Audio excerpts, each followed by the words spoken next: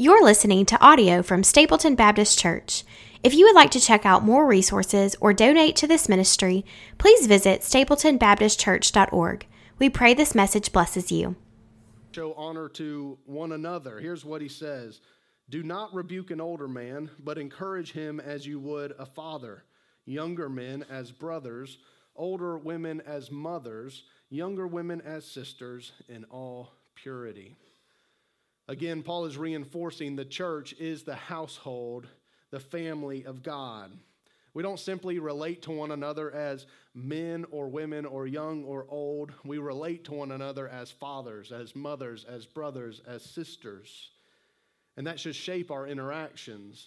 So Paul tells Timothy, don't rebuke an older man, but instead encourage him as you would a father.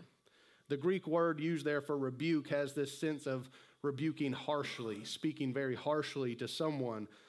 Now, Paul is not saying that older people never need a rebuke, but he's telling Timothy not to do that in a harsh way, but rather to appeal to them in a respectful way, as if he would to his own father.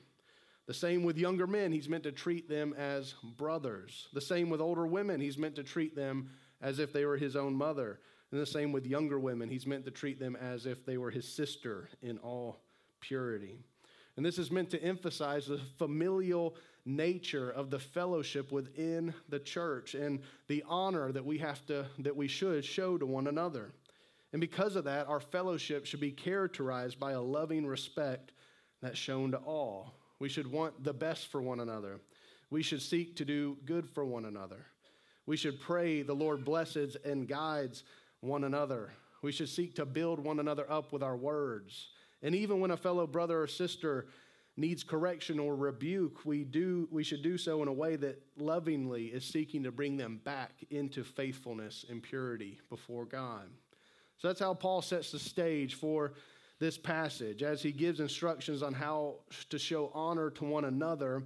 And now starting in verse 3 and continuing through the beginning of chapter 6, Paul is going to give specific instructions regarding honoring three subgroups within the church and how they are to be treated and regarded. He's going to address widows in the church. He's going to address elders or pastors in the church. Then he's going to address those in the church who are bond servants or slaves. So the first group is widows. Pick up with me in verse 3. Paul says this, honor widows who are truly widows. But if a widow has children or grandchildren, let them first learn to show godliness to their own household and to make some return to their parents, for this is pleasing in the sight of God. She who is truly a widow, left all alone, has set her hope on God and continues in supplications and prayers night and day. But she who is self-indulgent is dead even while she lives. Command these things as well so that they may be without reproach. But if anyone does not provide for his relatives, and especially for members of his household, he has denied the faith and is worse than an unbeliever. Let's pause there. Right from the start, we have an interesting phrase, honor widows who are truly widows. When we read that, it should make us wonder, what does he mean by truly widows? Are there fake widows? Are some widows more widows than others? What does Paul mean here?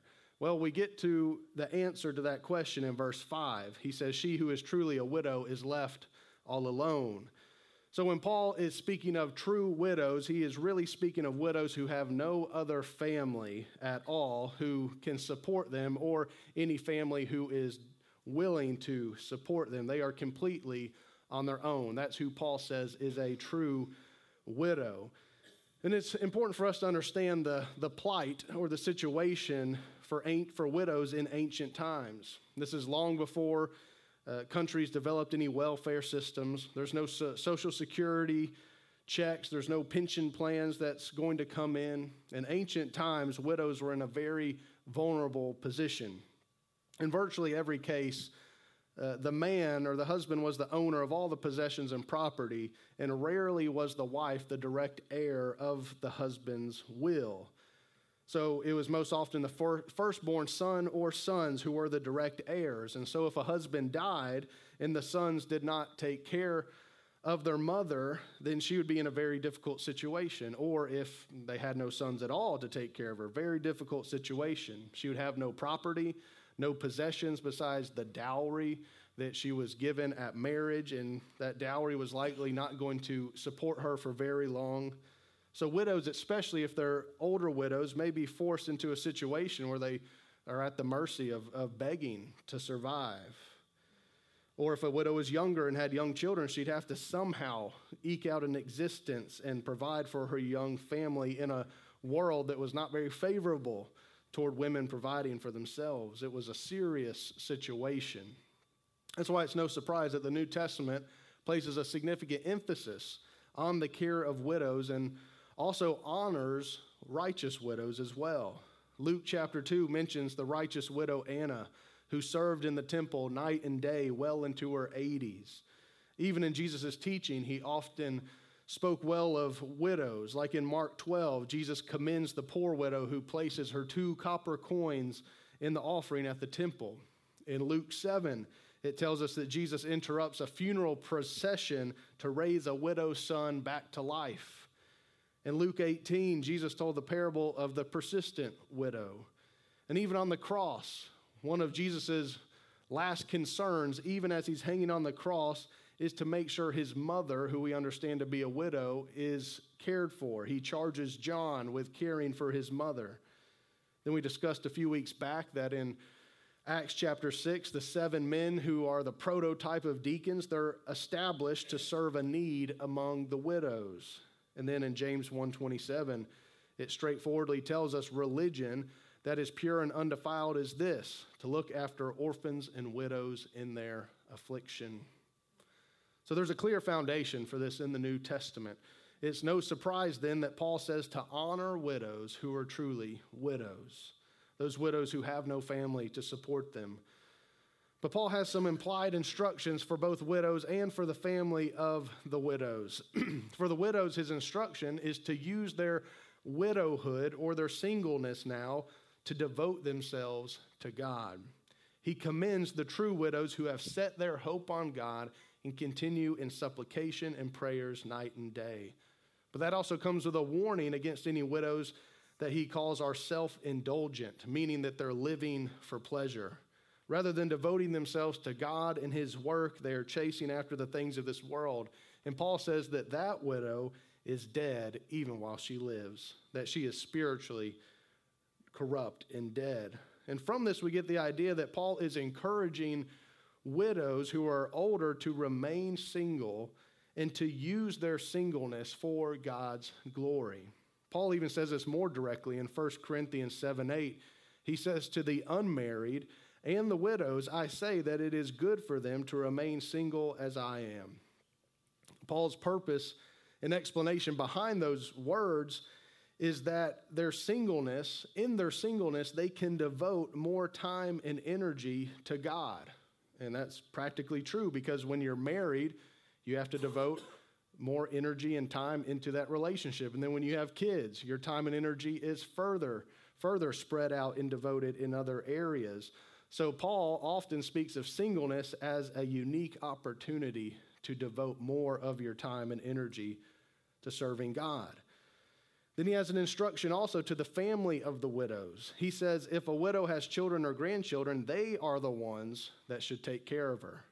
It's one way they can show godliness by supporting their parents or grandparents in their need. He actually describes it as something that's pleasing in the sight of God. I love that idea that there's something that we can do that when God sees it, it pleases him. And anytime the Bible tells us something pleases God, we should be eager to do it. And this instruction also comes with a warning down in verse 8. If anyone does not provide for his relatives, and especially members of his household, he has denied the faith and is worse than an unbeliever.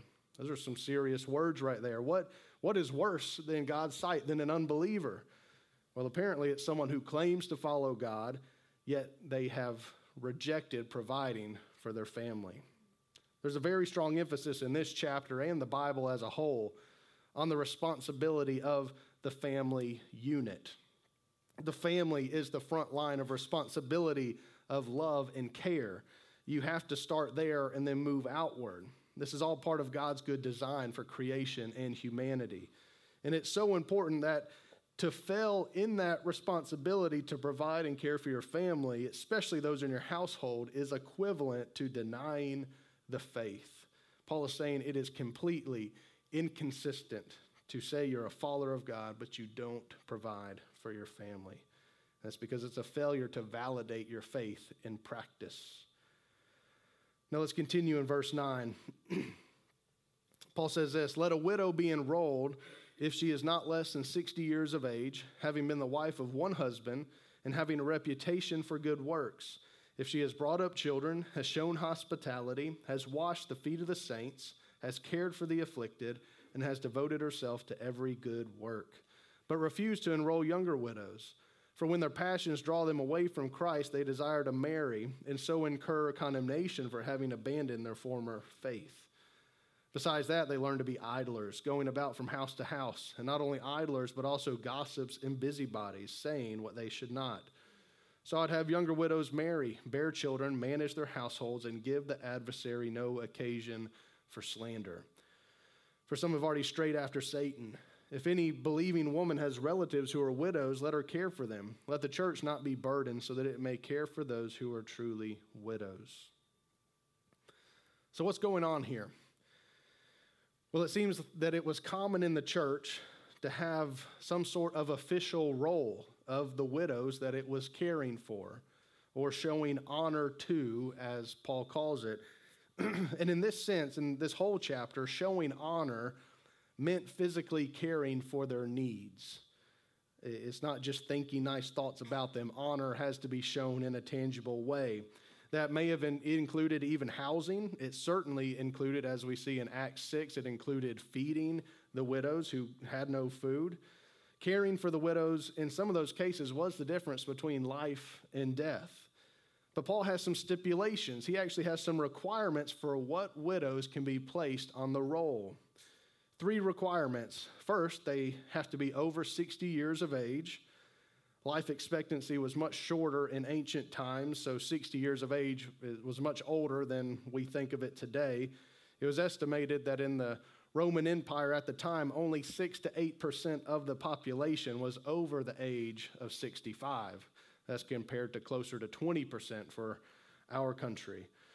So the widow first has to be of an age that's considered elderly or past the age of working. Then second, having been the husband of one wife. This is the female equivalent of what we read of the elders or deacons, needing to be the husband of one wife. It really means marital fidelity and faithfulness, that they were known for singular devotion to their husband. And then third, that they have a reputation for good works. And Paul elaborates on that by giving examples of good works, which include raising children, showing hospitality, washing the feet of the saints, caring for the afflicted, and an overall devotion to good works. Now, does this surprise you that Paul put stipulations on this? Does that seem kind of harsh or unloving? Like, would they actually turn some widows away? Why does Paul give these requirements? Well, there's really 2 reasons. One is so that the church isn't taken advantage of. Paul goes on to say that younger widows should not be enrolled. Instead, they should remarry and raise a family. Why? Well, because apparently there are some younger widows who are in their singleness making vows to dedicate their singleness to God. But then they'd end up seeing a good-looking man and think, actually, I want to get married. And then they would basically break those vows or those oaths that they had made to serve God. And that's what Paul's talking about when he says in verse 12 that they have incurred condemnation for having abandoned their former faith. It's likely these vows that they're making to dedicate their life to serving God in singleness. So he's saying due to the desires of the flesh, they should just go ahead and get married and start a family. It also seems that some of these widows were taking advantage of the system in a way. Paul calls them idlers, which implies that they're likely in good enough health and age to be productive and work. But instead, they're living off the charity of the church and just doing what they want. Not only that, they're turning into gossips and busybodies. As the old saying goes, idle hands are the devil's workshop. That's true at any age. That's true for any gender. Idle young people fall into sin. Idle old people fall into sin as well. And apparently that's what's happening among some of the widows. So Paul says, don't be idle. Instead, get busy, get married, raising a family, and give Satan, the adversary, no opportunity for slander. So Paul doesn't want the church being taken advantage of, and through its charity actually enabling these sinful lifestyles. Then the second reason for these requirements is because resources are limited. Of course, we know we serve a God of limitless resources. There is no lack in the kingdom of God. However, money doesn't grow on trees. The church doesn't have any more money than what the bank account says it has. And practically, a church must be wise and steward its resources well, even when it comes to things like benevolence and caring for people.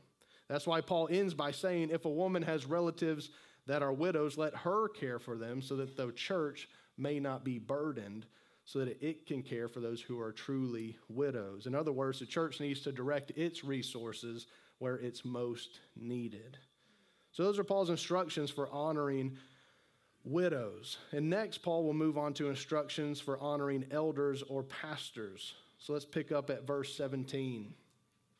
Paul says this, let the elders who rule well be considered worthy of double honor, especially those who labor in preaching and teaching. For the scripture says, you shall not muzzle an ox when it treads out the grain, and the laborer deserves his wages. Do not admit a charge against an elder except on the evidence of 2 or 3 witnesses. As for those who persist in sin, rebuke them in the presence of all, so that the rest may stand in fear. In the presence of God and of Christ Jesus and of the elect angels, I charge you to keep these rules without prejudging, doing nothing from partiality. Do not be hasty in the laying on of hands, nor take part in the sins of others. Keep yourself pure. No longer drink only water, but use a little wine for the sake of your stomach and your frequent ailments. The sins of some people are conspicuous, going before them to judgment, but the sins of others appear later. So also good works are conspicuous, and even those that are not cannot remain hidden. If you remember, as we talked about a few chapters ago, elders is synonymous with pastors. Paul says to consider the elders, pastors who rule well, worthy of double honor, especially those who labor in preaching and teaching. This is one of the clearest passages in Scripture validating that the role of pastor is worthy of financial compensation. Just like in the case of the widows, to honor in this case means something physical and tangible. And there are 2 aspects of the role of pastor that Paul emphasizes and ties to being compensated. First, he mentions ruling, that the elders who rule well, that is leading a church. And then he mentions preaching and teaching, and he adds emphasis by saying especially those who labor in preaching and teaching. Paul continually highlights the importance of the ministry of the word and the importance of doctrine in the church.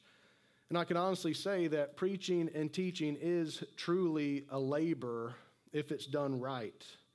It's not back-breaking work like some.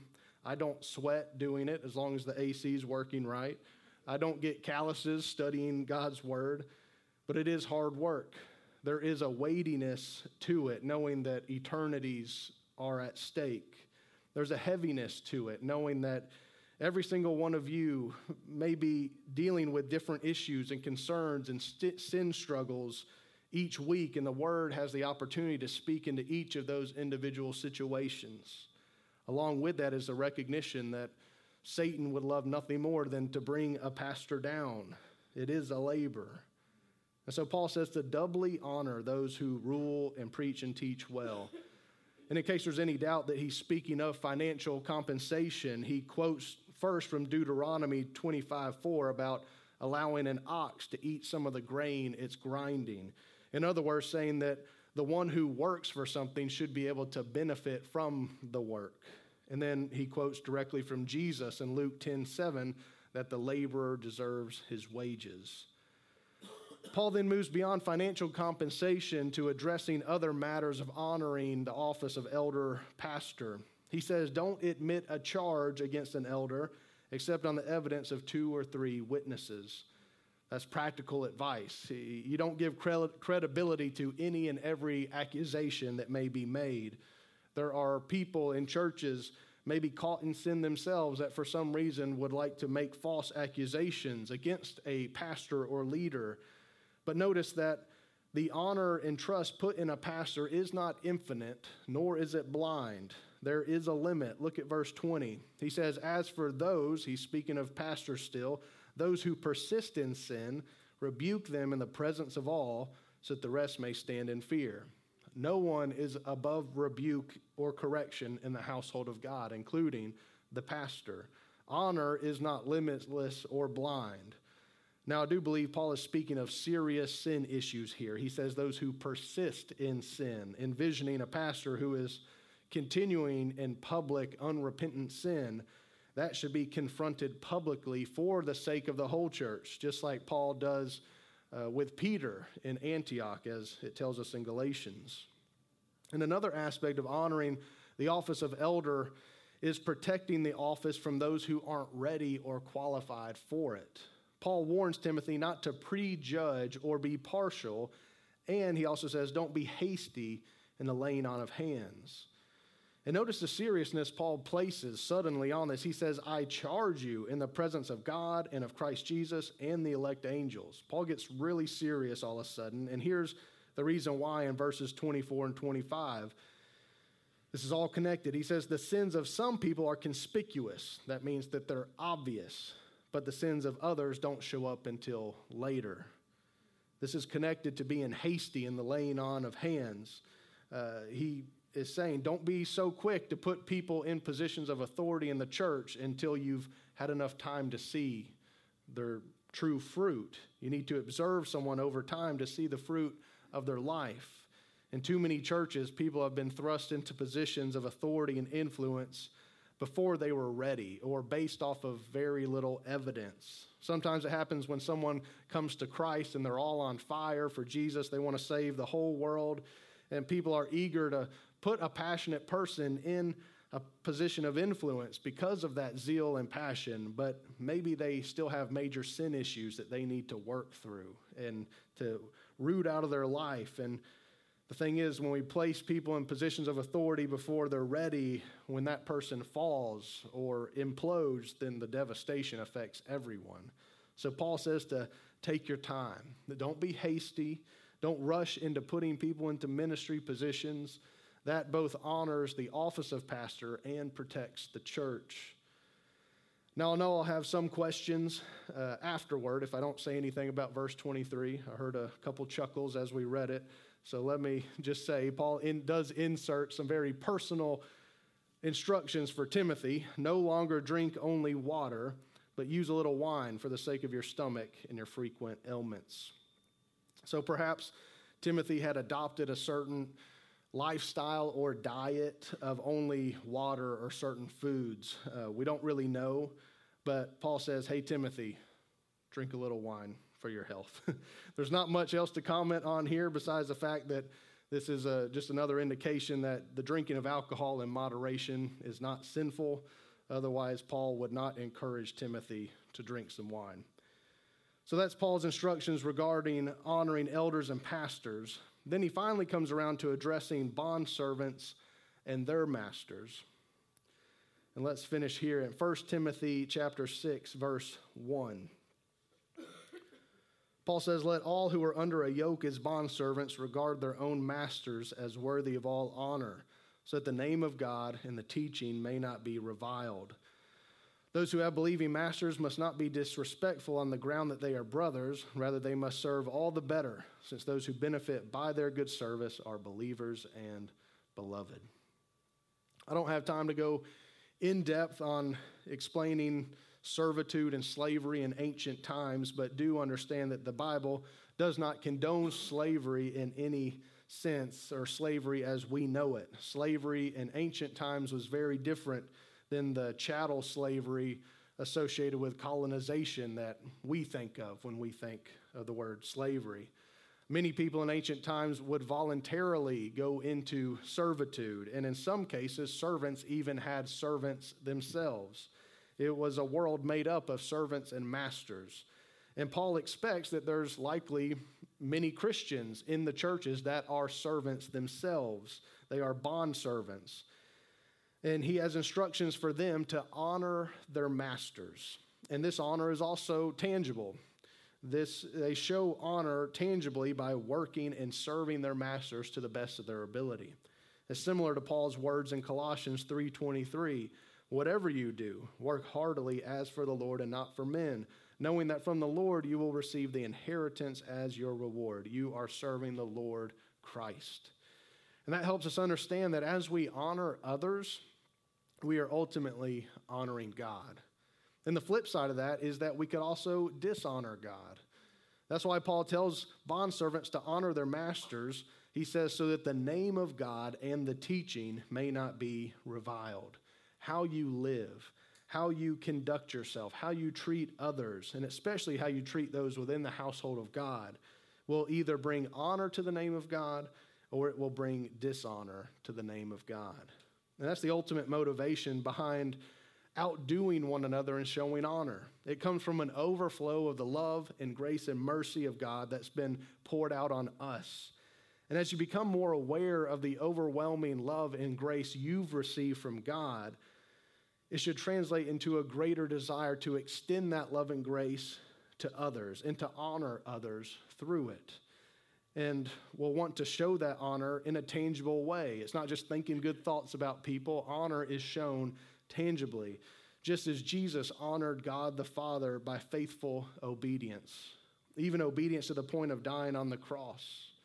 And for us right now, we're going to get to end our service today with two opportunities for us to honor God in a tangible way. First, we're going to honor God by sharing the Lord's Supper together. We'll physically drink the cup and eat of the bread in remembrance of Christ's sacrifice. Then second, we'll be able to honor God through our giving in the Annie Armstrong Easter offering. We honor God tangibly by entrusting our finances to Him, trusting that He will use it to expand His kingdom. So let me pray for us, and then we'll move into these two opportunities.